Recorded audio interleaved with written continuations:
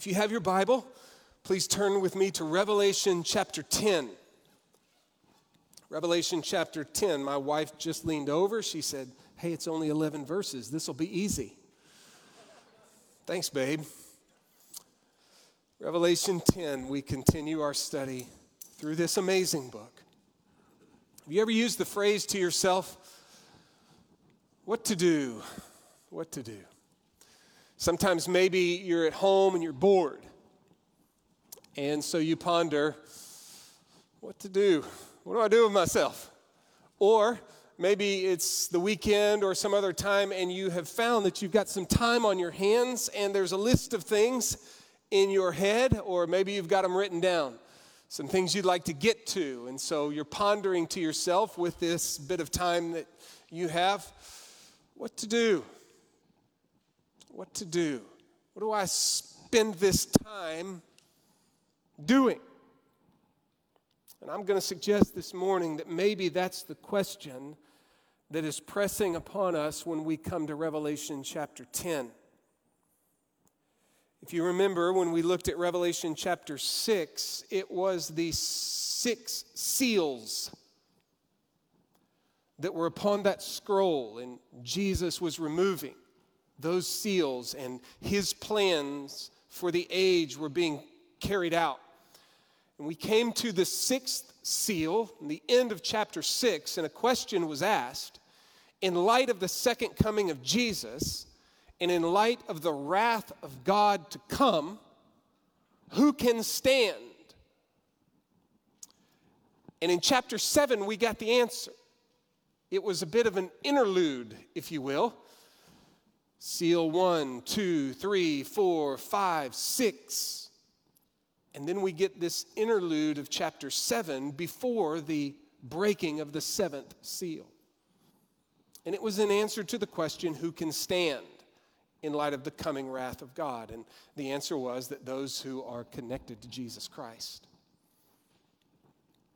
And then in chapters 8 and 9, we began to see the trumpet judgments. Trumpet 1, 2, 3, 4, 5, and 6. And now before the 7th trumpet blows, we get another interlude. And we don't get a specific question that's being asked, but I think maybe in light of, if you will, the answer that we get in chapters 10 and 11, the question for you and for me is not who can stand in light of the coming wrath, but what to do in light of the revelation of God and the truths that we have seen. What to do, people of God?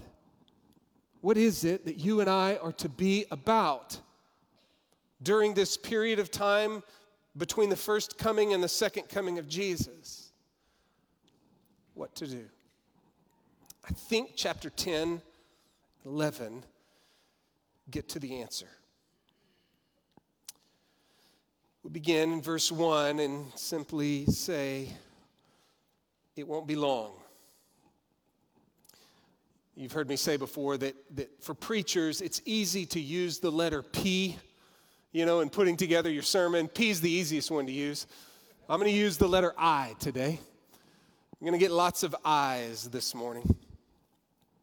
Let's look first in verse 1, and we're going to see what John saw and what he heard. And first thing that he saw was an impressive emissary, one who has been sent from God. I saw another strong or mighty angel coming down out of heaven, clothed with a cloud, and the rainbow was upon his head, and his face was like the sun, and his feet like pillars of fire. And he had in his hand a little book, a scroll, which was open. This fellow is quite impressive. Some wonder, in light of how he's described, if indeed this is the Lord Jesus Christ. And some Wonderful commentators would say yes. He's coming down from heaven clothed with a cloud, and we know that Jesus is going to return in the clouds. He has a rainbow upon his head, and we'll remember from chapter 4, that vision of Almighty God surrounded with a rainbow. And so the connection made that maybe this is indeed the Lord Jesus Christ, and the rainbow upon his head points to his deity, just as the Father. His face was like the sun. That points back to Revelation chapter 1 and that image of the risen, exalted Jesus whose face shone like the sun. His feet like pillars of fire. You'll remember the vision of chapter 1. He had feet like burnished bronze. And he had in his hand a little scroll. And there's debate. Is this the same scroll of chapter 5? Is this a different one? But I'm with those who say, this is probably not the Lord Jesus Christ. He's never described as an angel, an angelos. So I think this is a mighty angel. But he is described in such a way that he comes with God's authority. He's an emissary coming from God, on mission for God, with the authority of God. And we're about to hear him say something profound. And I think maybe verse 1 and into verse 2, the one thing we're meant to feel with the impressive language used here and the connection made to this is a mighty angel sent from heaven, from God, on mission for God, with the authority of God, that what he's about to say, we are meant to listen to. We're meant to heed and take seriously what this mighty angel is about to say.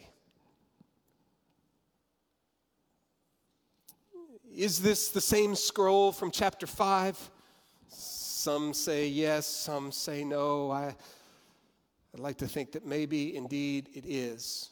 It's the scroll that has been opened up by Jesus Christ. It's the scroll that describes, as New Testament scholar Beale writes, it's all of sacred history, especially from the cross to the new creation. It's God's plans of judgment and redemption being played out from the time of Jesus Christ and his life, death, burial, resurrection, and ascension into heaven, all the way up until his coming to bring judgment upon his enemies, vindication to his people, and to establish a new heavens and new earth over which he will reign forever and forever. So that's the impressive emissary. Now his imposing stance. He placed his right foot on the sea and his left on the land. He comes from heaven and he puts one foot on the sea and one foot on the land. This is an impressive, mighty angel, and this is an imposing stance. It seems to mean what I'm coming to declare has implications for everyone. He's about to point out that God is the creator of heaven, the creator of the sea, and the creator of land. There's nothing outside the cosmic reach of our great God. And what he has to say has implications for everything and everyone.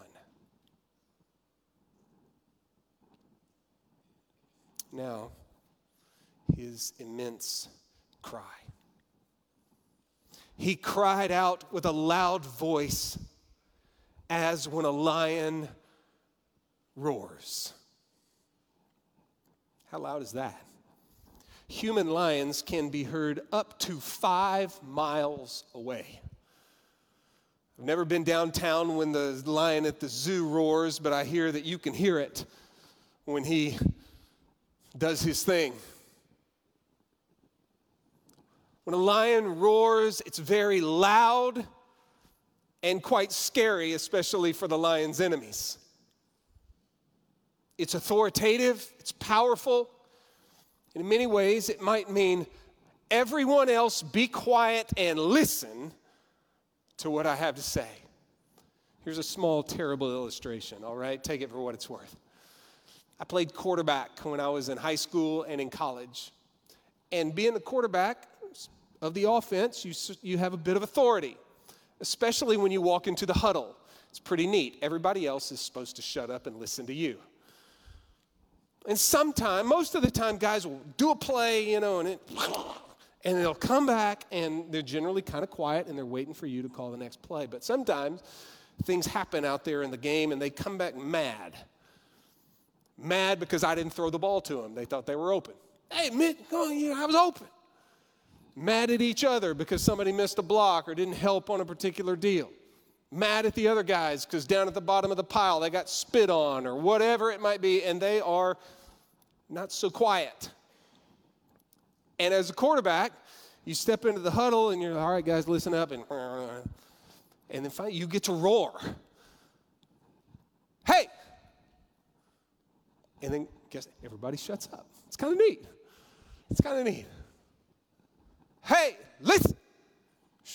We got to call the next play, and here we go. Well, this mighty angel roars with a loud voice, as when a lion roars. It's loud, it's impressive, it's authoritative, it's fearful.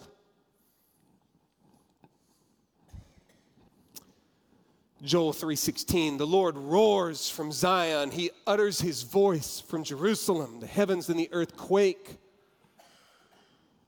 Amos 1, verse 2, the Lord roars from Zion, and from Jerusalem he utters his voice, and the shepherd's pasture grounds mourn, and the summit of Carmel dries up. Next is an interesting aside.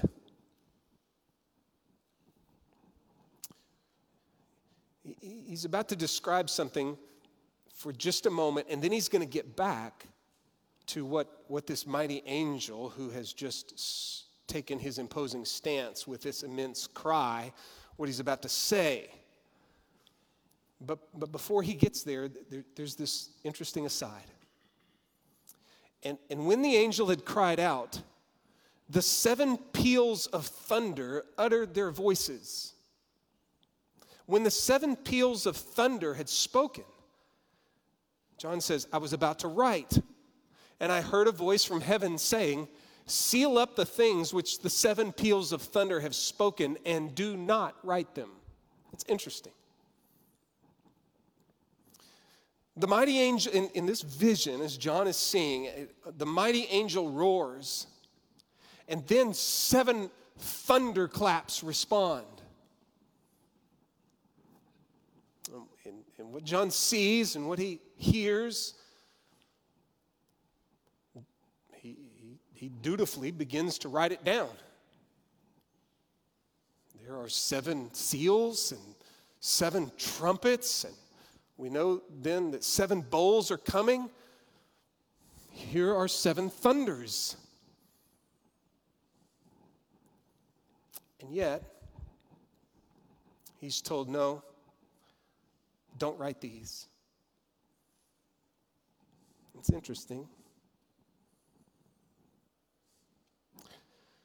Most believe that maybe this is just a reminder to us all that we can't know everything that God is up to. The secret things belong to the Lord our God. He has been pleased to reveal much to us, and we do our best to interpret and to understand what he has revealed. But even when we do our very, very best, And even when we're getting really, really close to understanding what God has revealed to us, there's still some of it that he keeps secret from us. It's interesting, isn't it? Because some of us, in the tradition maybe that we have been a part of, we love to put it all out on a piece of paper, exactly how things are going to go. And sometimes we can get very, very confident about that. I know exactly how things are going to go. You know, and we might draw out on our line the 7 seals, and then we might put in there the 7 trumpets, and then the 7 bowls, and this is when this is going to happen, and then this is when that's going to happen. And it's interesting, we never put in the thunders.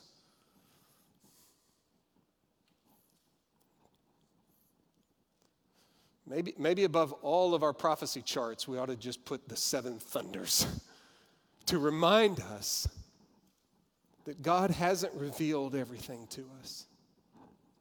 Some of this he is keeping to himself.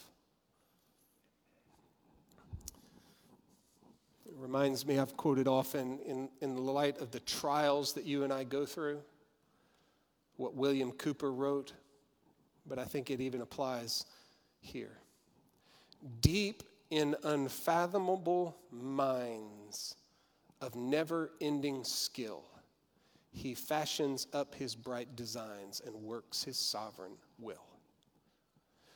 Way down deep in the darkness where we can't see, God is up to something good. His purposes. And we trust him.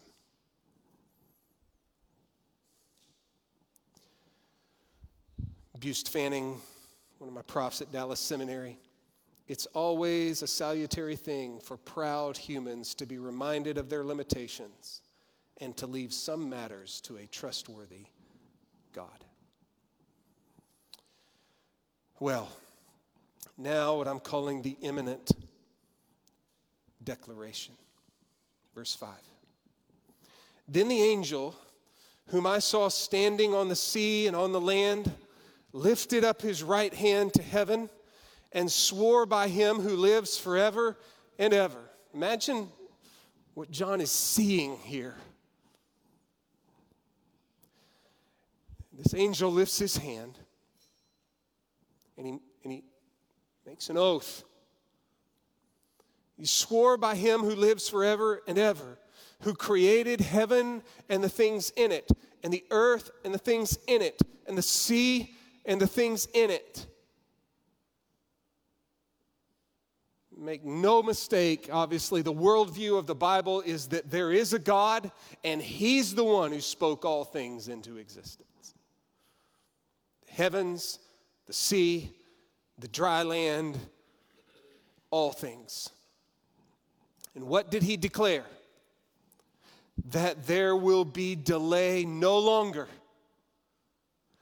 But in the days of the voice of the 7th angel, when he is about to sound, then the mystery of God is finished, as he preached to his servants, the prophets. This angel, this mighty angel, is saying, it won't be long. The 7th angel is about to blow the 7th trumpet. And just as we came to the end of the seals with the second coming of Jesus, the blowing of this 7th trumpet, let me show you what it is. Look one page over in chapter 11, verse 15. After the interlude is described in chapters 10 and 11 through verse 14, now we get this third woe. You'll remember that from last week. And now the 7th angel is going to blow the 7th trumpet. Then the 7th angel sounded, and there was loud voices in heaven saying, the kingdom of the world has become the kingdom of our Lord and of his Christ, and he will reign forever and ever. I often say that's my favorite verse in all the book of Revelation. The kingdoms of the world have become the kingdom of our Lord and of his Christ, and he shall reign forever and forever. One day, Jesus Christ is going to return. And the kingdoms of this world who have had their way will give way to the kingdom of Christ. And he will establish a new heavens and a new earth and reign forevermore. The 24 elders who sit on their thrones before God fell on their faces and worshiped God, saying, "We give you thanks, O Lord God the Almighty, who are and who were, because you have taken your great power and have begun to reign. And the nations were enraged, and your wrath came, and the time came for the dead to be judged, and the time to reward your bondservants, the prophets and the saints, and those who fear your name, the small and the great, and to destroy those who destroy the earth." The temple of God, which is in heaven, was open, and the ark of his covenant appeared in his temple. There were flashes of lightning and sounds and peals of thunder and an earthquake and a great hailstorm. Well, this angel says it won't be long. The mystery of God is finished, as he preached to his servants, the prophets. If you don't know Jesus Christ as Lord, don't wait any longer.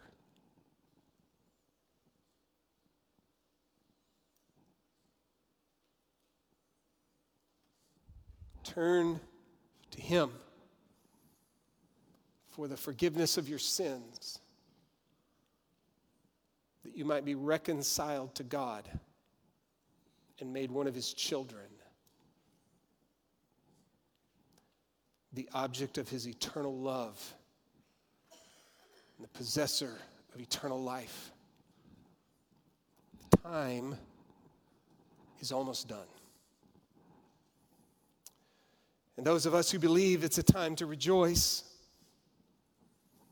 As I studied this week, I couldn't help but think of the old song. Soon and very soon, we are going to see the King. Soon and very soon, we are going to see the King. No more crying there. We are going to see the King. No more dying there.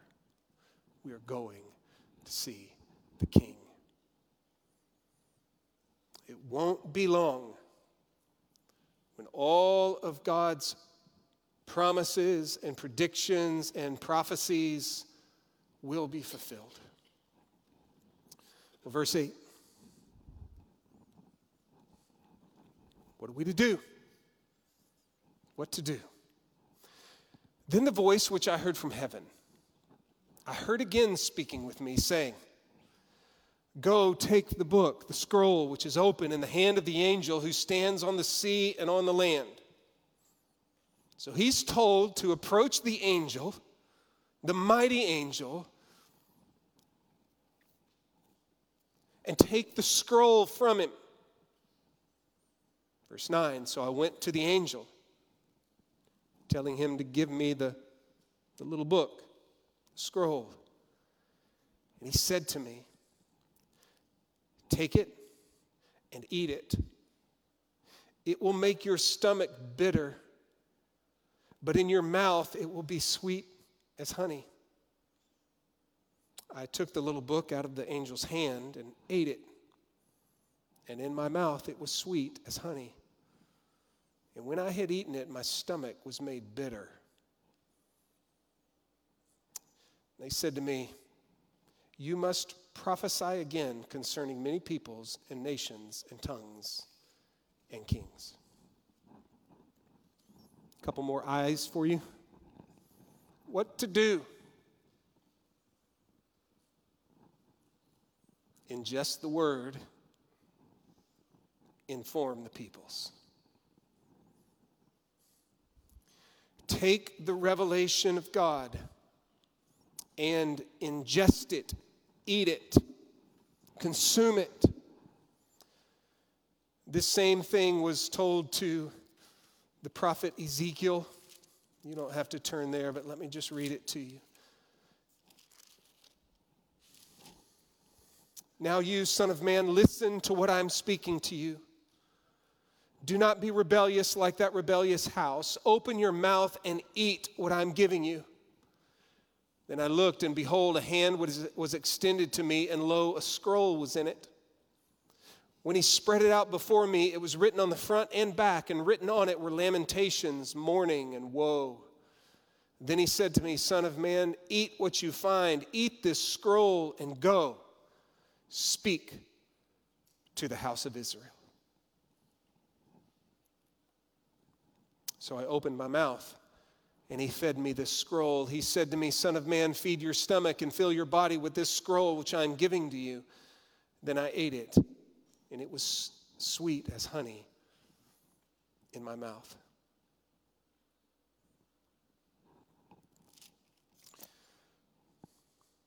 Many believe that in chapter 10, we are being reminded of what we're to be about during these days. That in this vision, John is reminded again, impressed again, that God's purposes are ripening fast, and that it won't be long before all of his promises come to fruition in the second coming of Jesus Christ. And that he sees and is told to take the scroll and to eat it, to ingest its message, and then to prophesy again.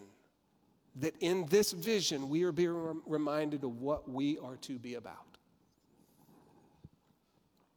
Indeed, the Word of God, as you and I take it in, is sweet as honey. David said the same, didn't he? In Psalm 19, the law of the Lord is perfect, restoring the soul. The testimony of the Lord is sure, making wise the simple. The precepts of the Lord are right, rejoicing the heart. The commandment of the Lord is pure, enlightening the eyes. The fear of the Lord is clean, enduring forever. The judgments of the Lord are true. They are righteous altogether. They are more desirable than gold, yes, than much pure gold, sweeter also than honey and the drippings of the honeycomb. Moreover, your servant is warned by them. In keeping them, there is great reward. David said, the word of God, the revelation from God is sweeter to me than honey. The psalmist in Psalm 19, 103, how sweet are your words to my taste. Yes, sweeter than honey to my mouth. And I think all of us can give testimony to the same. That the Word of God is so sweet in its revelation to us of a great and glorious and gracious God. And to all of his incredible promises that he makes to sinners like you and me. It's just sweet to the taste. And sometimes we find ourselves getting so busy, and all the noise that surrounds us drowns out the Word of God. And drowns out time that we spend in the Word of God. But when we come to our senses and we take that time again to go back to the Word of God, we go, why did I ever let this time get pushed aside? It's such sweet revelation from the Lord. Brothers and sisters, let us read the Bible. But we take this message about what is coming. And while it is sweet to our taste, it also makes our stomach bitter.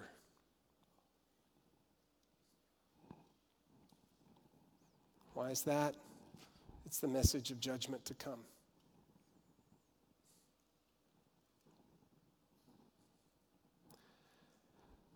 And efforts to cleanse the Bible of such a message just are fall in vain. It's just there. play with it and tweak it all you want. Jesus talked about a coming judgment more than he really talked about anything else, seemingly. Paul talked often about a day of wrath that is to come. And we've already seen it, and we're not even halfway through. But over and over and over again, we have seen judgment is coming.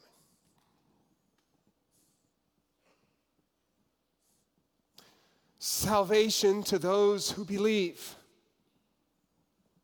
Judgment and wrath to those who continue to say no. And that is bitter. Al Mohler, president, Southern Seminary, said just this week, in reality, there is no more important question than this: who is Jesus Christ?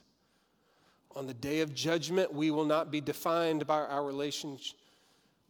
On the day of judgment, we will not be defined, by our relationship to Christ. We will be defined, On the day of judgment, we will be defined by our relationship to Christ. We will meet him either as Savior, or we will meet him as judge.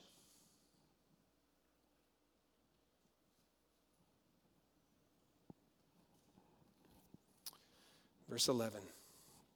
They said to me, "You must prophesy again." What to do? What are you and I to do? What are we to be about?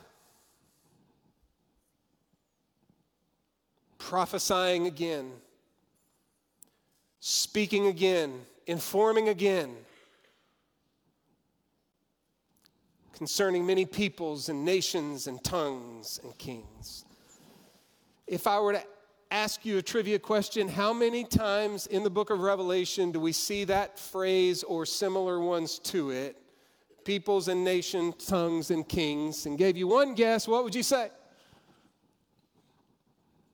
Right? Remember that? I know it's been a long time. We took a break from Revelation. So many things, 7 times over, 7 times over. This is one of those. This phrase or phrases like it, 7 times in the book. Sometimes in positive light, right? That this gospel message has gone out to all the peoples, tongues, nations of the world, and people from all over have trusted in Jesus Christ. Remember in chapter 7, an innumerable number from every tribe and tongue and people and nation